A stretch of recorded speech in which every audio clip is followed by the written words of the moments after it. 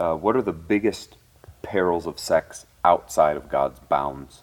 Well, we have a kind of a misnomer in our society that sex is okay if we're in a committed relationship. Yeah. And so defining what committed is really, it's critical.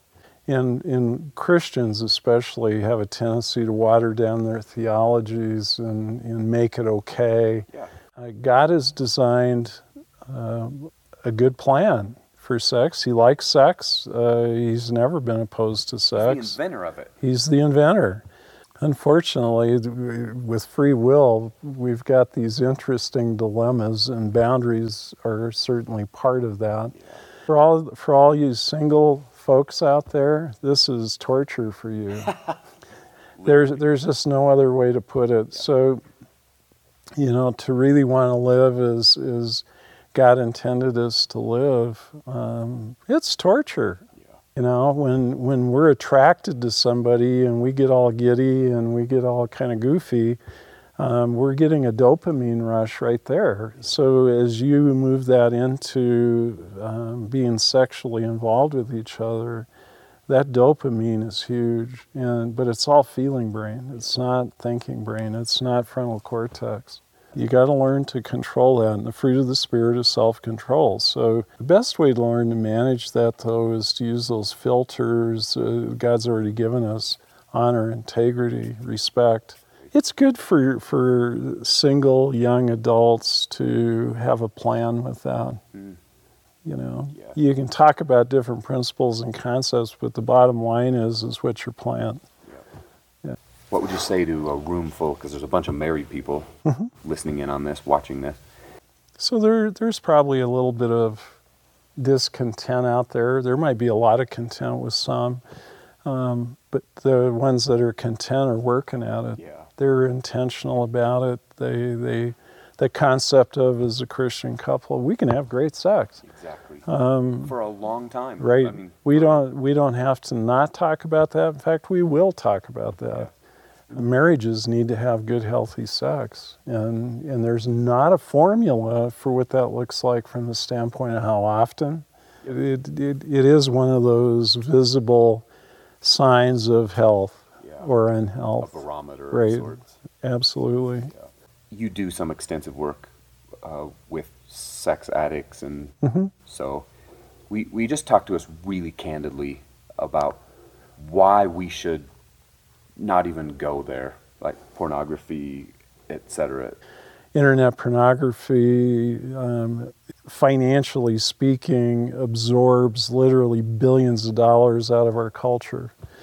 And it's not healthy really in any way. It doesn't do anything constructive or positive. It's all based on self-gratification. It replaces literally their spouses or their girlfriends. The sexual relationship in a marriage starts to decline. The more compulsive the behavior is. It's very dangerous, very dangerous. If you're having trouble with it, guys, call me. Or call somebody locally that can help you with that. It will get worse. So we have been in the series called Hot August Nights. We've been talking about love, dating, relationships, marriage.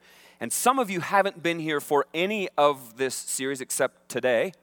And I'm going to just call that what it is: cheap and scandalous. You missed all this other foundational content about love and dating and relationships and marriage. And then you show up on the day we talk about sex, and that's cheap and scandalous. It just is. And even you hearing Bob or me say the word sex, it just hearing that word causes a whole range, a whole spectrum of different thoughts and emotions for different people. Right? Like for some people, you just heard me say that we're going to talk about sex. You heard Bob talking about sex, and you're just immediately all excited, right? You're like, woo, get to talk about sex in church, woo. For other people, shame is the primary emotion that wells up when they hear the word sex. For others, they hear the word and all kinds of pain wells up because perhaps they've been abused sexually and so traumatized sexually. And so there's this word, sex, and for many people, it elicits a good response. For others, it elicits a bad response. For a whole bunch of other people, it's just neutral, this sort of ambivalence about the word. There's this spectrum, right? And everybody's on that spectrum somewhere. But there's this thing that you can take to the bank, and it's that from the time that we're kids, we're very, very curious about the whole notion of sex, aren't we? From like the littlest of children. Just as one example, I heard a story about this little boy. He came to his dad and he said, "Dad, where do we come from?" And of course, this little guy's dad was just petrified because kids, if you're a kid in this room, just in case you've ever wondered, parents usually aren't big fans of talking about sex stuff, right? It's difficult for most parents to talk to their kids about sex. But this dad, as difficult as it was, he did some quick math in his head. It was like, "Geez, I guess my son is getting into to that age, right, when I should talk this stuff through with him." And so this dad grits his teeth and takes a big breath and just leans into it, right? The whole thing, birds and bees and first base and second base and third base and home plate and all of it. He just puts it all out there for his son. And when he got all done, he took a deep breath, the dad did, and just sort of braced himself for his son's response. And there was his son just standing there like this, like, "Oh my gosh." And his dad's like waiting for him to say something. And finally his son said something. He said, "Wow, Dad, all Sally said was that she came from California." Sex elicits a curiosity from all of us at the very earliest of age, which is why we're going to look at this sort of stuff today. We really are just going to put it out there. We're going to look in particular at what God has to say about the ordained context of sexual expression, which is within the bounds of marriage. And right out of the gate, I want to say this because of what happens whenever I have this sort of frank conversation about God's view on sex in this setting. There are some people who feel very strongly that me talking about sexual expression in a worship gathering like this is just wrong. I've had people over the years build quite elaborate arguments for me, to me, about why we should never talk about sexual expression in church, especially the way that I'm going to talk about it today. And here's the truth. I deeply respect those people. I deeply respect their opinion, but I have to say that I could not disagree with them more. I could not disagree with their arguments more. Why? Well, because people of all ages are inflicting untold volumes of damage upon themselves, upon others emotionally, via out-of-bounds sexual expression every single day because of the mess that we've got going on in culture when it comes to sex. Which means really, when you do the math, us talking about sex from God's perspective, from the inventor's perspective, by the way, remember, it was God who invented this sex deal. That means that looking at sex from the inventor's perspective is actually one of the most relevant things that we can be talking about as the Church of Jesus Christ. Sex is everywhere in culture. It's very confusing. It's a mess. It's inflicting untold volumes of damage upon people's souls. And isn't it time that the church took up talking about sex from the inventor's perspective? Especially because the inventor's perspective isn't going to be talked about in school and on TV, in the locker room, or on the internet, at least in any place where people are looking for sexual content. And the inventor's perspective, God's perspective, matters so much that we're going to take this up as a church. And we're going to take it up as adults. We're going to take it up with kids in age-appropriate ways. We're going to dive right in because sex is everywhere. And God's perspective on the matter really matters. And so if you got a text, I'd invite you to turn to Genesis chapter 2, verse 25. If not, you can just look with me here. And we are just going to dive right in. Now, the man and woman, this is inside the creation account. Genesis chapter 2. The man and his wife, this is Adam and this is Eve, were both naked, but they felt no shame. And we're just going to put it out there, right? Adam and Eve, first man, first woman, there they are in the garden, and they are buck naked, and they felt no shame. And the first thing that I want to lift from the inventor's perspective, from God's vantage point when it comes to sexual expression is this. God's intention from the very beginning is that the only people of the opposite sex who should be getting naked together are husbands and wives. Right? God didn't make you emotionally or spiritually or sexually to be running around getting naked with people of the opposite sex except your spouse, and only after they're man and wife. And you know this, and you know this well, that there's people who are very busy getting naked with people of the opposite sex who aren't their spouse. And there's a toll. There's an emotional toll to that. The scripture just points it right out, right there. Genesis chapter 2, the scripture calls that toll, the emotional toll, shame. And shame is when you're like all worried and concerned and uptight, all these emotionally damaging sentiments about what this other person who is not your spouse is thinking about you and thinking about your body and thinking about your sexual performance and prowess. And God says, look, being naked with someone of the opposite sex is meant to be this incredibly safe and shame-free thing. And the way that he intends to ensure that safety, that intimacy, that safety is through this lifetime commitment that husband and wife make to each other called marriage, where it's beautiful and it's right and it's safe and it's free of shame and there isn't any wondering what he or she is thinking or feeling. There's no grabbing for something to cover up with. There's no quick turn off the lights. There's no, hey, don't look at that.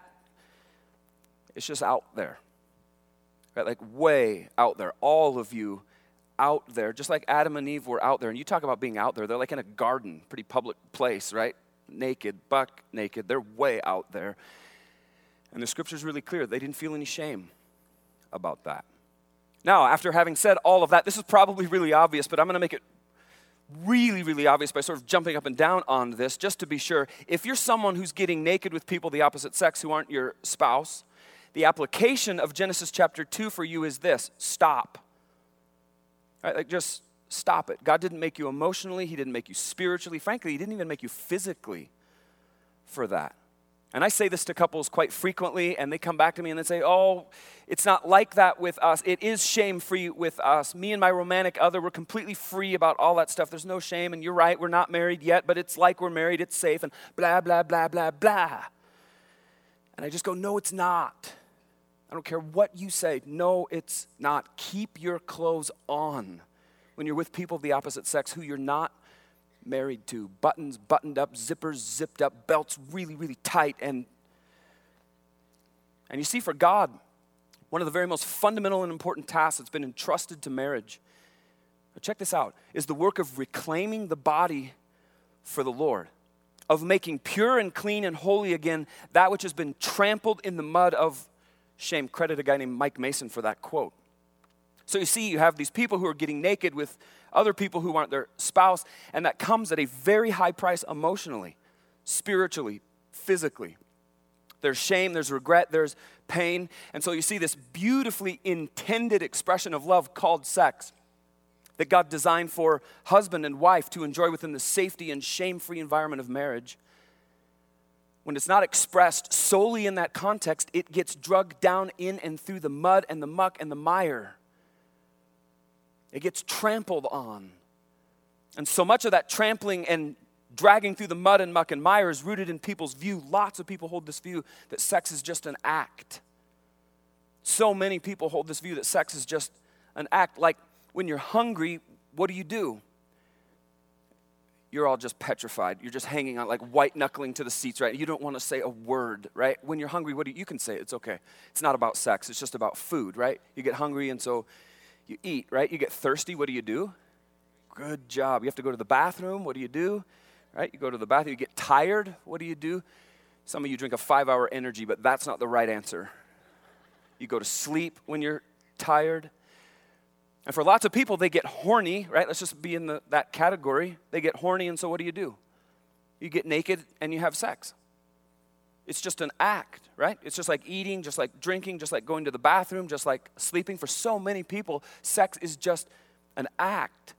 And God's like standing on the sidelines of all of that, and he's going like, hey, wait a minute. Stop. Your sexuality is way, way, way more complex than it just being an act, than eating, drinking, sleeping, going to the bathroom. And it's way more complex because God cares deeply, understand this please, he cares deeply about your physical bodies. He actually cares that your view of your body matches his view of your body. And you know what his view of your body is? It's good, right? God made you and he said it's good. Actually, he used the words very good. Your body is very good. And seeing sex as just a physical act degrades your body in a way that God never, ever intended it to. One man, one woman, one marriage, one lifetime. And so married couples, understand this, that within the context of marriage, your sexual expression one to another is actually used by God to lift your view of your physical body out of the muck and the mire and the shame, and you're participating with God in that. And Satan, he's quite enjoyed screwing up our view of our bodies and of sexual expression from the way that God intended it to be. You just look across culture, see how many people view sex as just an act.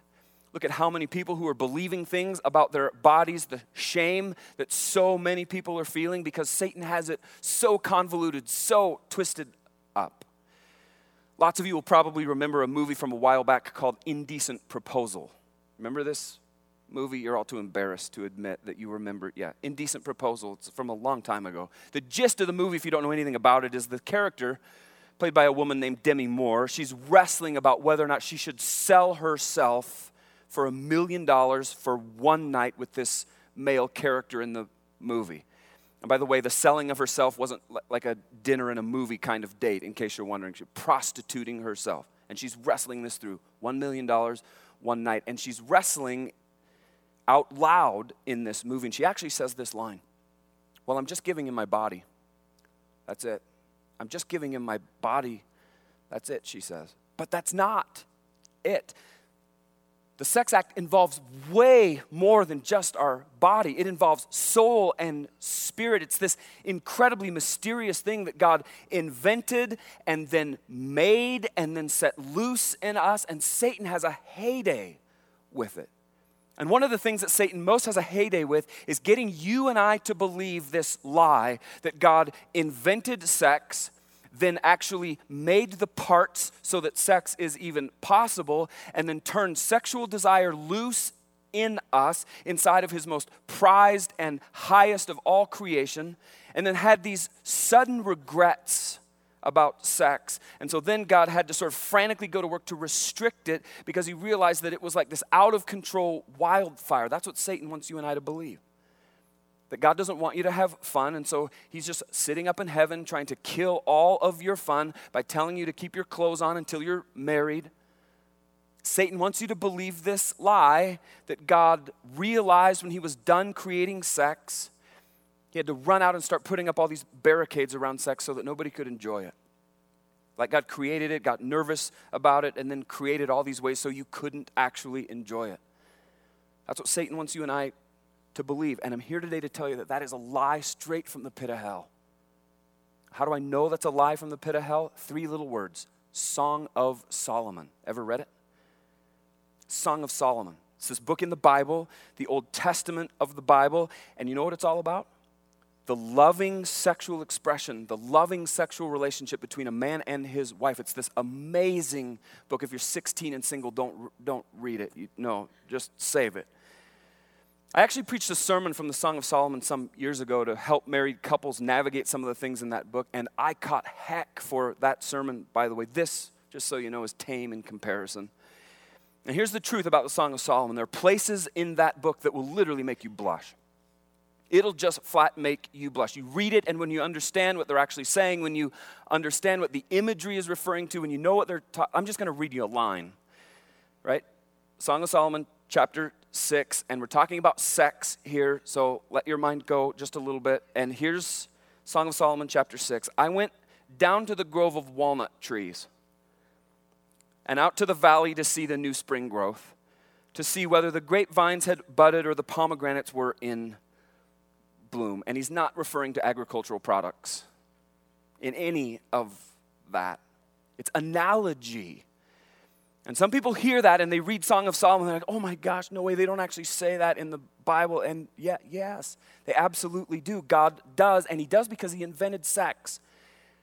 God actually made the parts that make sex possible, and he turned sexual desire loose inside of us, and he doesn't understand this. God doesn't have any regret about that. Never once has God had regret about that. Now, I believe he's probably got some disappointment around how sex gets abused and misused and dragged through the mud and trampled upon, but he doesn't have any regret about it. He created it after all.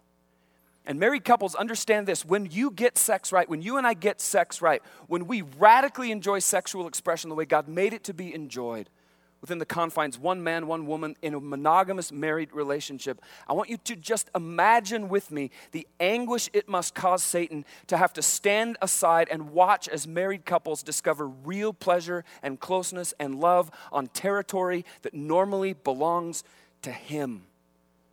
You think about that. When married couples get sex right, Satan has to cringe. Satan has to freak out. Why? Because a little bit more and a little bit more and a little bit more of his kingdom gets taken back for the sake of the kingdom of God. And it has to drive him crazy. And you as married couples, you get to be a part of that. And inside of the free and loving exchange of nakedness that takes place between a husband and wife is just one of the spectacular ways in which the divine ordinance of holy matrimony, that's marriage, actually sets about to reverse the curse of original sin. Because you see, the ground that Satan used to hold, used to dominate, used to control, used to manipulate, it isn't his anymore because it's being reclaimed by God's people via God's plan. And you and your spouse are part of that through your married expression. Whoa. This is just a freebie, a little extra, no charge for this. If and when, again from Mike Mason, if and when married couples could give themselves to one another in every way as they did when they first passionately embraced, or as they have in their most sublime experiences of sex, or even in the most ordinary of their sexual experiences, their problems would be few. And that is just true. If you could toss out the baggage that's been accumulating throughout your marriage, you can. By the way, it's this little thing called forgiveness. And you can be done with all that baggage. If you could just let all that crap go, and if you could plunge headlong into each other's arms like you did when you first met, and give yourselves fully to each other, there wouldn't be any bitterness, and there wouldn't be any baggage, and there wouldn't be any unforgiveness, and there'd be plenty of great, fantastic sex. Not the, like, because I have to kind of sex, but rather the I love this kind of sex, the way God made you to have sex. And you're all grown-ups, most of you anyway, and so you know this is true, but I'm going to say it anyway. Sex must never, ever be dependent upon to establish love, but it can only grow out of it. Great sex, see, is the result of a great relationship. Great sex is never the cause of a great relationship. It's the result of a great relationship with God, first and foremost, and a great relationship with your spouse. Now, honestly, I know that some people are going to want to stand up and throw stuff at me when I say this, but I will die on this hill every single time. If you're a dating person or thinking about dating, I just want to, here it is. Very black, very white. The quickest way to jack up your dating relationship is to start having sex or to start messing around sexually, trying to get away with as much as you possibly can without actually having sex. How far can we go until God, that's the quickest way you'll ever jack up your relationship with someone you're dating. How do I know that's true? Because countless hundreds and hundreds and hundreds of people have told me over the years. Single people, dating people, they say it like this: everything was fine, everything was great in our dating relationship, but, and I'm like, oh, I know where this is going, but then we started having sex. And it's just like, I cringe every single time because it bums me out so much. Because what you've done when you start having sex before you've been to the marriage altar is you start loading sex up with all of this expectation. Expectation, by the way, that doesn't have anything to do with the sex itself. You start loading up your sexual expression with all these emotional expectations of what you hope and think it's supposed to do for your relationship. And this is endemic in our culture. A whole bunch of people go looking to sex and sexuality to do stuff and to provide stuff that God never intended for it to do or provide. Lots of couples are looking for sex to give them meaning. Lots of couples are looking to sex to give them purpose. Lots of couples are looking to sex to give them security, fulfillment, all these things. But here's the truth. God didn't create sex to give you any of those things. Sex is not in any way this magical mechanism by which all these emotional holes in our soul are patched, filled, made whole. Ultimately, God is the only one capable of giving those things to us: meaning, purpose, security, fulfillment. And when your relationship with God is everything that He wants it to be, when He is the capital S source of everything that He wants to be for you, then sex can then turn back into what He made it to be, this beautiful, fun gift that God's given you to enjoy with your spouse. So, you want to have great sex in your married relationship? It doesn't start with sex. It starts with God, and then it starts with having a great, fantastic, healthy, intimate relationship with your spouse. Last thing I want to talk about today is the power of sex. I'm going to close with this. And sex is so powerful that nowhere else in the world is the inextricable interconnectedness of a married couple made more plain, more visible, more tangible than it is in the act of sex. Which means that sex between a husband and a wife is so incredibly powerful that look at what Jesus says happens between a man and a woman. They are no longer two, but they are one. Sexual intercourse is such a powerful deal that it actually becomes quite like a seal. And it resonates to the very deepest chambers of man and woman's temperament, psyche, spirit, soul, however you want to say it.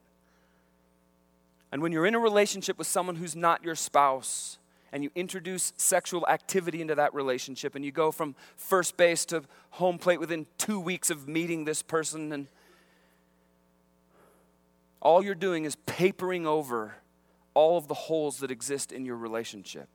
You do not have this long-standing foundation of intimacy that you've built with this person who you met 2 weeks ago and started having sex with. You just don't. But sex is such a powerful thing that it will cover over a whole lot of bad stuff in your relationship for a while.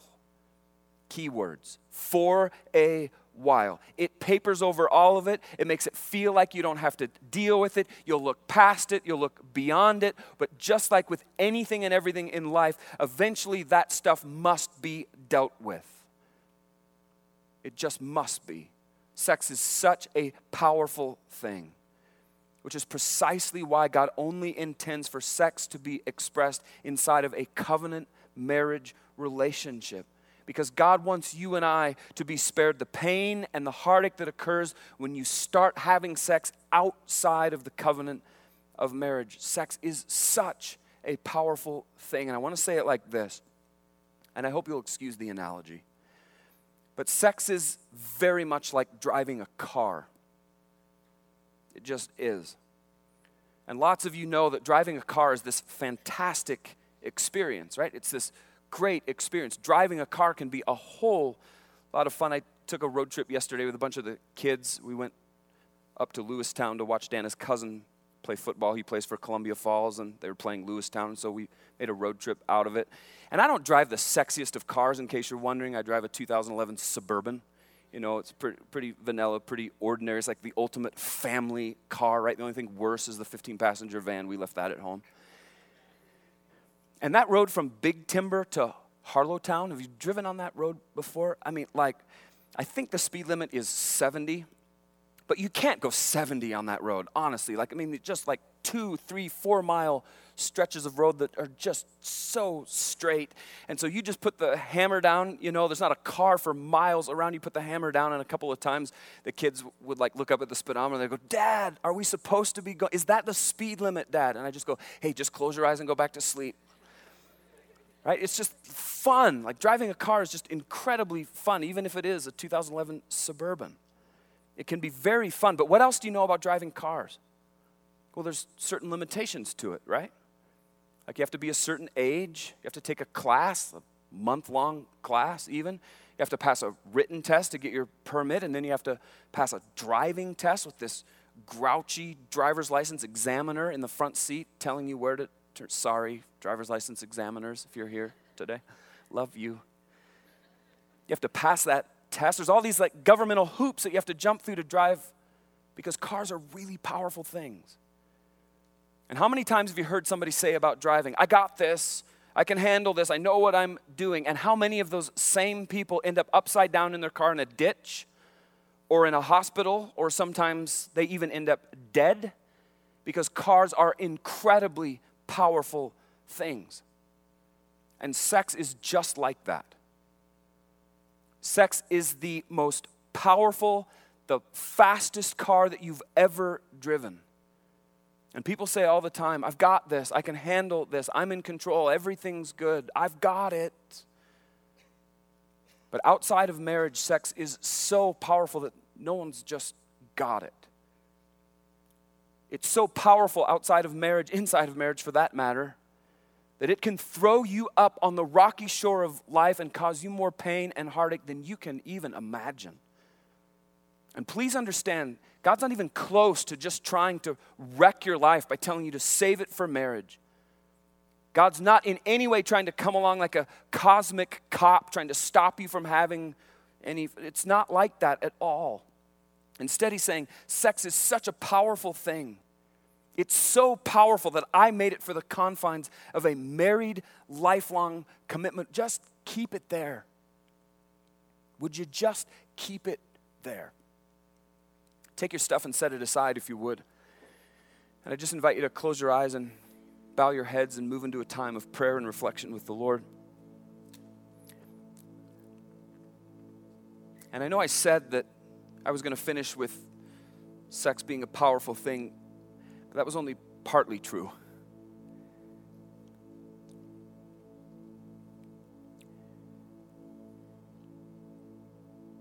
And it's only partly true because the very last thing I want you to hear today is this. God loves to forgive. And a conversation about sex and sexual expression and the boundaries, the last thing that I want you to hear is that God loves to forgive. And I don't have any doubt that there's some of us who need that more than anything. Some of us who need God's healing and forgiveness in our own lives today, in particular in the area of sexual expression. Because what's true is that sexual sin has affected every single one of us. We've all failed sexually at some level or another. All of us, me included.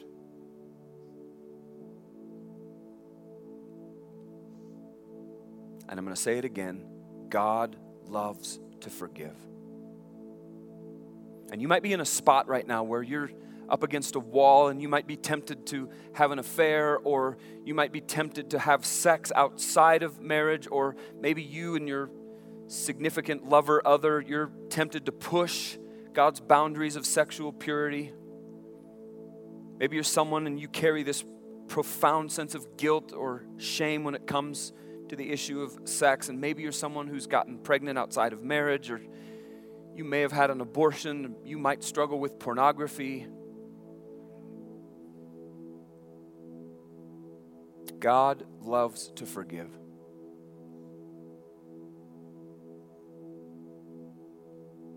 And every single one of us has made mistakes. Every last one of us has been touched by this fallen world when it comes to our sexuality. And God loves to forgive.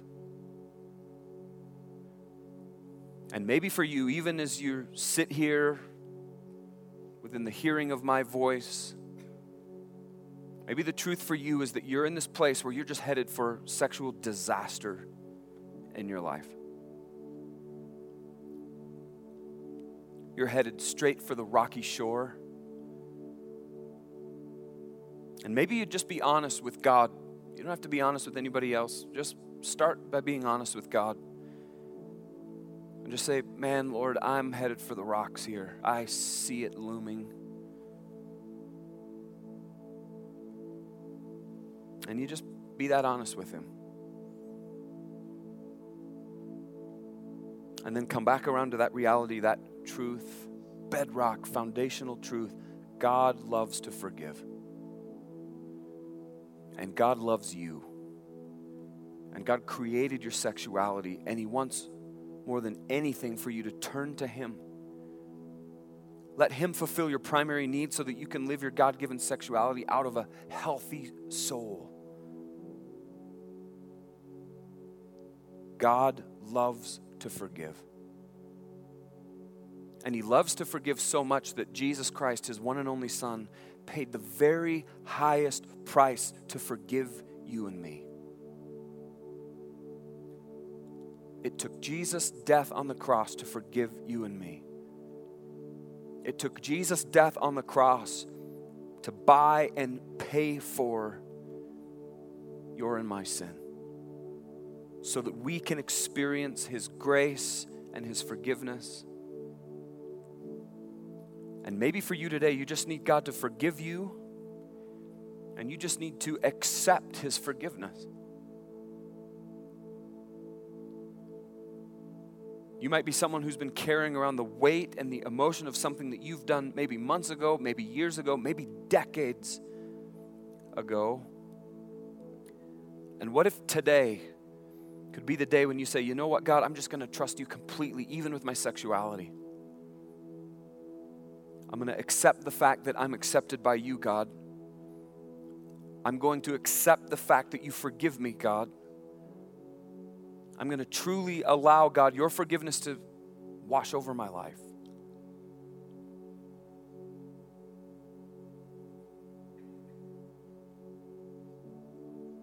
And maybe for you today, it all rises and falls on you choosing to live your life in relationship with Jesus Christ as your Savior once and for all. Why not today? Why not today step into the life and the forgiveness and the salvation that Jesus offers you? And you can do that right now, right where you're sitting. Heads are bowed, eyes are closed. I just invite you to pray with me if that's you. Jesus, I am a sinner. And Jesus, I am in desperate need of your salvation. Jesus, I look on my mountain of sin, and there's no way for me to contend with all that. There's no way for me to wipe it away, clean it up, sweep it under the rug. I just can't. And I see Jesus towering over my sin, the Mount Everest of your grace and forgiveness, Jesus Christ. And with everything that's in me, Jesus, I gratefully receive your gift of salvation. You're what I need. You're the Savior I need, Jesus. Thank you so much for dying on the cross for my sin. Thank you so much for rising from the dead for me. Thank you for the gift of eternal life, as well as the gift of abundant life right here and right now. Here I am. All of me. I'm yours. And if you're someone who prayed with me just then to cross the line of faith in Jesus Christ, that's what we call it around here. That's the biggest decision of your whole life. So significant that we say nothing matters more, nothing carries more weight. It's paramount to everything else in life, and it's such a big deal that around here we invite people to tell us when they make that decision. This is a private moment. Every head is bowed, every eye is closed. Nobody's looking around this room. If you prayed with me just then to give your heart and life to Jesus, to cross the line of faith in Jesus Christ, make him your Savior, would you right now be incredibly bold and brave, and would you just slip your hand up and lock eyes with me? You can do that right now. Let me agree. Yeah, in the back, yes, way to go. And you here, yes, way to go. And you over, yeah, way to go. Yes, way to go.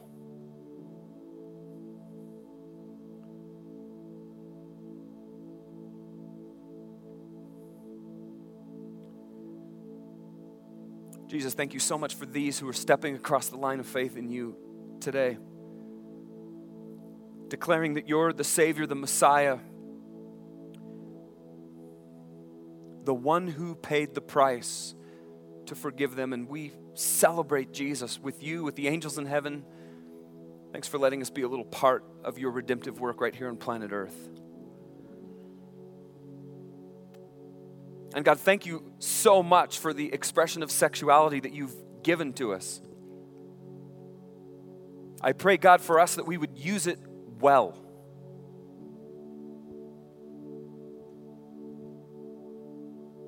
God, you would be over and on and through and in the marriages across the life of our church, Jesus. That we'd actually understand as married couples engaging in healthy sexual expression that we're actually part of your redemptive movement right here on planet Earth, taking back ground that the enemy's held for way too long. What a privilege it is for us to share in that really high responsibility, high task that you've given us. And God, I pray for the marriages in our church that they would be sanctified, that they would be set apart, that they would be holy unto you, God, in every way. In every way. God, I pray for the singles across the life of our church, that you would protect and guard their sexual purity, Jesus. That you would help them want to please you more than anything else. That it isn't about the question, how far is too far and how far can I go without sinning? But that Jesus, the dating couples in our church, that they would be so caught up in pleasing you that that question just wouldn't even be on the radar screen. They would just live to please you, live to serve you. And that out of that, honoring you, Jesus, would come every other good and perfect gift that you intend in due course. We love you, Jesus. We honor you with everything. Our entire lives and beings are yours. Worship to you, Jesus.